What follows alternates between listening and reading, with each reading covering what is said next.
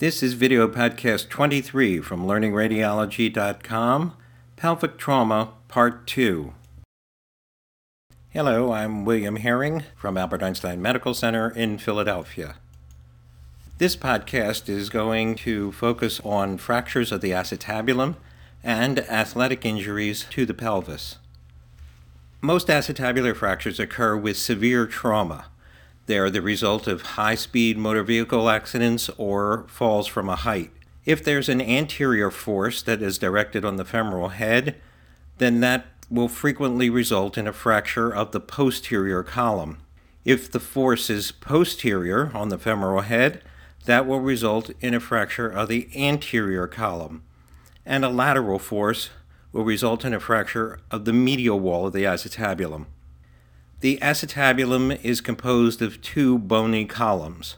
The anterior column is made up of the iliac wing, the anterior portion of the acetabulum, which is a portion of the ilium and pubis, and the superior pubic ramus. The posterior column is made up of the posterior aspect of the acetabulum and the ischium. On a conventional radiograph, the anterior column is represented by the iliopubic line, which is also called the iliopectineal line. It forms the anterior aspect of the acetabulum and runs from the ilium to the pubic bone. The posterior column on a conventional radiograph is represented by the ilioischial line. It forms the posterior aspect of the acetabulum and runs from the ilium to the ischium. About 20% of pelvic fractures involve the acetabulum. Conventional radiographs are usually obtained first, but CT is the best way to evaluate for acetabular fractures.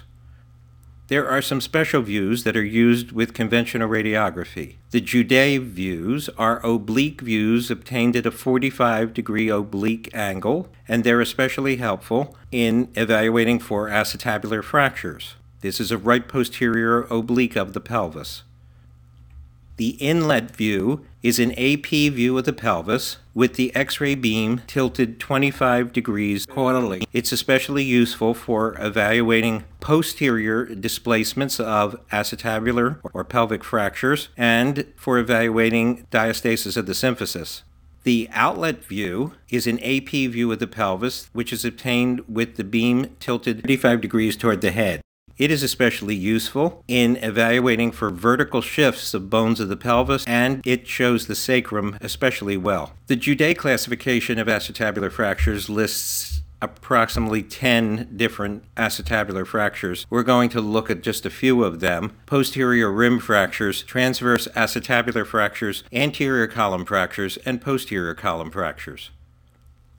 Posterior rim fractures comprise about 22% of all acetabular fractures and therefore are common. They can occur with posterior dislocations of the hip, and they typically occur as a result of motor vehicle accidents where the force is directed along the femoral shaft posteriorly. This is an example of a posterior rim fracture with a posterior hip dislocation. The red arrow points to the fracture of the posterior rim, the white arrow to the acetabulum, and the F is a label on the femoral head, which is dislocated posteriorly and is situated superior and lateral to its normal position.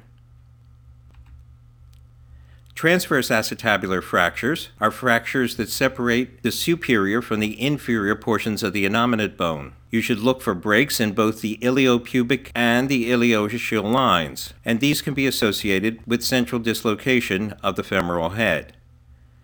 This is a gross example of a central fracture dislocation of the hip. The white arrows are pointing to the complete distraction of the superior and inferior portions of the innominate bone. The F represents the femoral head, which is protruding medially through the acetabulum into the pelvis.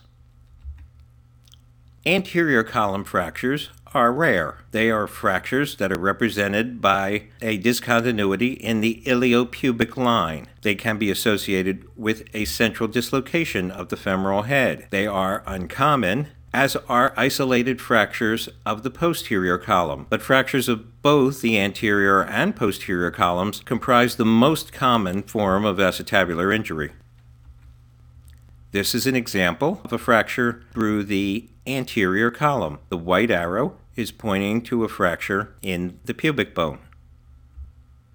Posterior column fractures, also called Walther fractures, are even more rare than anterior column fractures. They are represented on a plain film by fractures through the ilioischial line. They may be associated with posterior dislocation of the femoral head. This is an example of a fracture through the posterior column, as indicated by the white arrow, and posterior dislocation of the femoral head, labeled with the F, which is located dorsal to its normal position in the acetabulum. Avulsion fractures of the pelvis. Avulsion fractures of the pelvis usually occur in athletic individuals. They are more common in males. Most of these fractures occur at the time of puberty when the apophyses have just formed, and the apophyses are the most likely to be avulsed. They occur in those individuals who participate in track events like running, hurdling, and jumping, soccer, and tennis. Fractures of the ischial tuberosity are the most common. They occur at the insertion of the hamstring muscles. They're usually seen in sprinters, hurdlers, gymnasts, and long jumpers. When they heal, they tend to heal with exuberant callus formation, which produces marked enlargement of the ischium. This is an example of a healing fracture of the ischial tuberosity. You could see the marked periosteal reaction and callus formation and enlargement of the healing ischial tuberosity. This should never be mistaken for a bone tumor, such as an osteosarcoma. Avulsion fractures of the anterior inferior iliac spine comprise the second most common type of athletic avulsion fractures of the pelvis, tied with fractures of the anterior superior iliac spine. They occur at the insertion of the rectus femoris. This is an example of an avulsion of the anterior inferior iliac spine. The black arrow is pointing to the avulsed fragment. Avulsion fractures of the anterior superior iliac spine, the ASIS, are tied with fractures of the anterior inferior iliac spine as the second most common fracture. They occur at the insertion of the sartorius muscle. This is an example of an avulsion of the anterior superior iliac spine. The white arrow is pointing to the avulsed fragment, the yellow arrow to the position which the anterior superior iliac spine would be in were it not fractured. Avulsion fractures of the lesser trochanter occur at the insertion of the iliopsoas muscle. This is an example of an avulsion of the lesser trochanter. The white arrow is pointing to the avulsed fragment of the lesser trochanter. This is a graphic from learningradiology.com, which indicates all of the fractures we've just spoken about and the muscles which insert, along with some which we haven't discussed, such as fractures of the iliac crest, where the abdominal muscles insert, fractures of the greater trochanter, where the gluteal muscles insert, and fractures of the symphysis, where the adductor group of muscles inserts.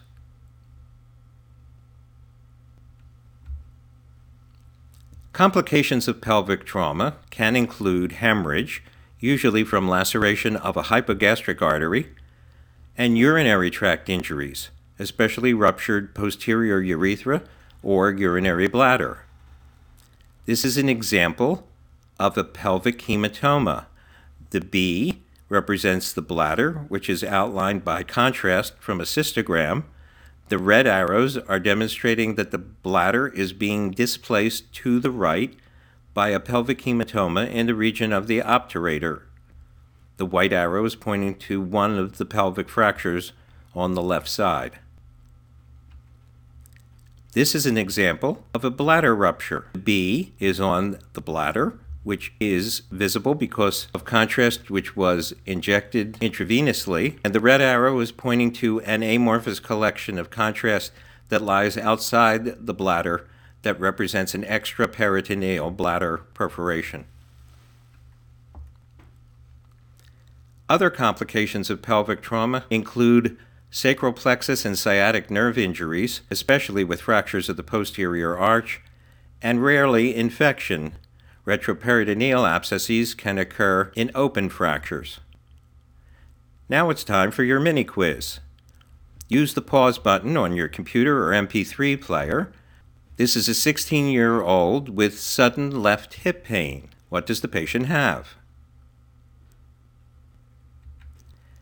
There is an avulsion fracture of the ischial tuberosity. The red arrow is pointing to the avulsed fragment where the hamstring muscles attach.